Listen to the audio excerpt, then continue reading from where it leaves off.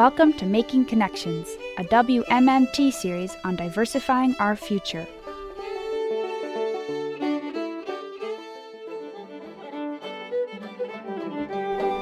More than 600,000 Kentuckians, many of them children, are going hungry, according to a new Map the Meal Gap report by the group Feeding America.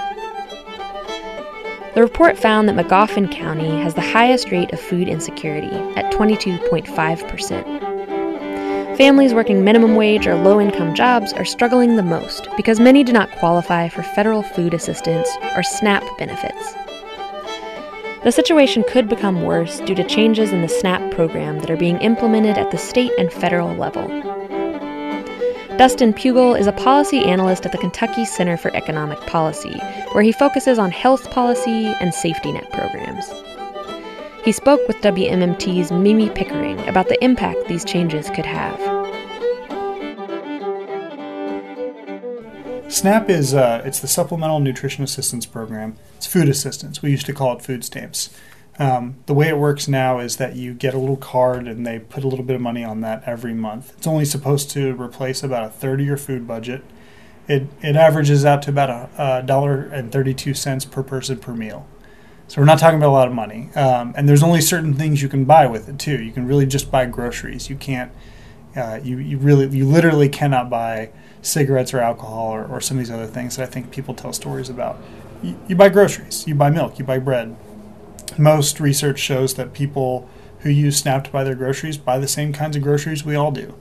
They buy pop, but we all buy pop. I mean, if you look at the statistics, a lot of people who don't use SNAP buy a lot of Coke, and people on SNAP buy that, but they also buy meats, and they buy cereal, and they buy milk, and they buy fruits and veggies. So it supplements their normal food budget. It replaces a portion of it just to make sure that they can afford groceries.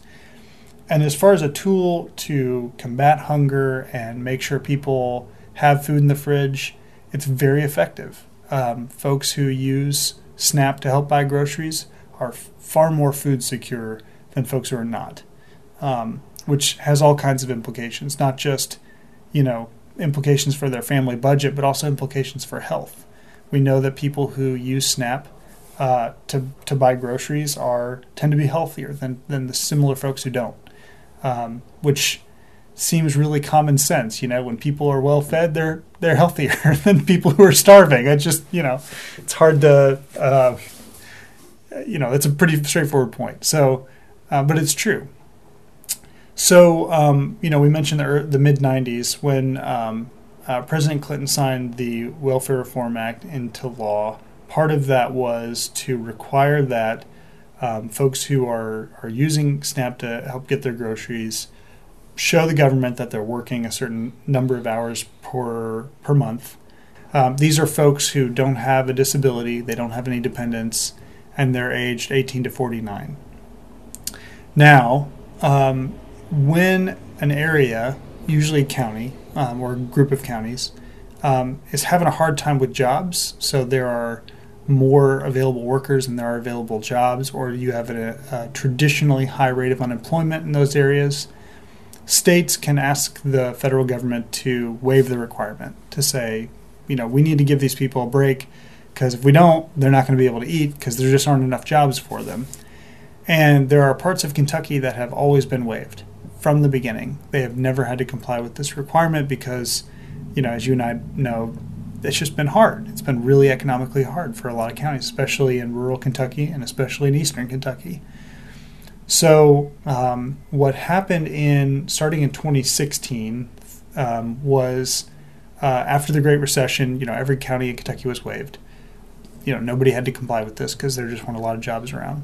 But as the recovery really sped up, first the urban areas, those waivers expired and people had to start showing that they were working again. A few more counties were expired in 2017, but in 2018, 92 of the 120 counties were expired within the span of just a few months. And when that happened, we really saw a rapid decline in those folks being able to use SNAP benefits. In fact, between January of 2018 and March of 2019, 21,400 people were booted from SNAP because they didn't comply with this requirement, this new requirement for them, which is a lot of people. It's about the same number of people as live in Ashland, Kentucky. I mean, that's not a trivial number of folks, especially when you consider the number of folks who potentially could have been kicked off of this, which at the beginning was about 60,000. So we're talking about around 1 in 3 folks who potentially could have lost these benefits, losing these benefits, which just means that it was that much harder for them to be able to afford groceries. That's what we're talking about. We're talking about how well do they feed themselves. And when you are, requiring this and people are moving off, you're making it harder for them to buy groceries, and that means you're making it that much harder for them to get and stay healthy. So there are now 112 out of the 120 counties for which this is a requirement. There are 8 counties in southeastern Kentucky called the Path to Promise Zone or the Promise Zone. There's a special grant that is looking at how maybe using certain work supports like childcare, like job counseling, like some wraparound services, transportation help that are really useful in people getting employed and staying in a good job and advancing their career. While that is going on, they're not allowed to expire those waivers. So that's why they haven't gone yet. My assumption is, and I think the administration has said as much, that when that pilot program is finished, then they'll allow those to expire as well, meaning every county in the state will be expired. Now, this is a choice. I mean, we didn't have to do this.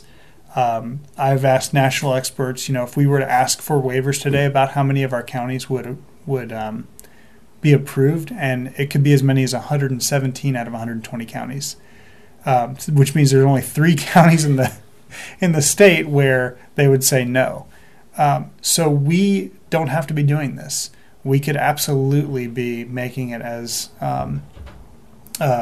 widely available as possible for folks to get help at the grocery store, which, by the way, is, again, an economic factor. I mean, if we are using this money to buy groceries at the grocery store, that means that those groceries are being bought, those store owners are being paid that much more. In any given month, we spend about $60 million on groceries through SNAP, which ripples through the rest of the economy. So, this is not we're not talking about a little bit of money here. It is a little bit of money for the folks who use it, but, there's about 550,000 folks who use SNAP in any given month in Kentucky. So this is a lot of folks. And this is, again, a lot of kids, a lot of working age folks, and a lot of seniors. So people in every walk of life. Making it harder for them to get groceries doesn't help anybody. The majority of counties in eastern Kentucky are what are called labor surplus areas, which is actually one of the ways that the state can justify waiving these requirements for SNAP to the federal government, is if a county is a labor surplus area. And they calculate that in a certain way, but basically what it means is there's more available workers than there are available jobs. There's more folks out there who are looking for work than there are jobs to be able to fill. And, that might not be true in every part of the state, but it's definitely true in eastern Kentucky on the whole.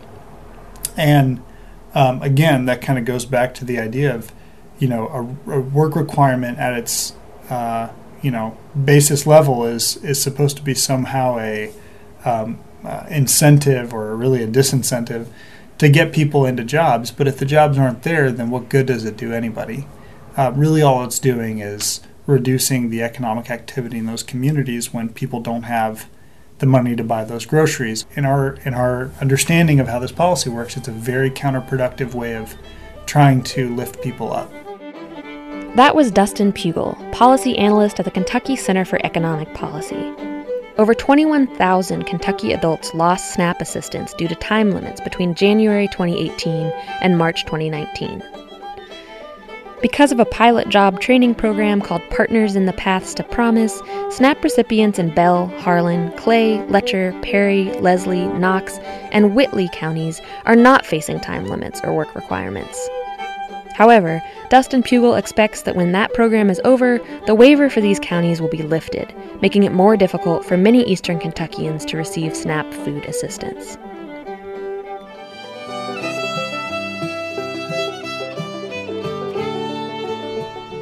Making Connections is brought to you by WMMT Mountain Community Radio. Find out more at makingconnectionsnews.org.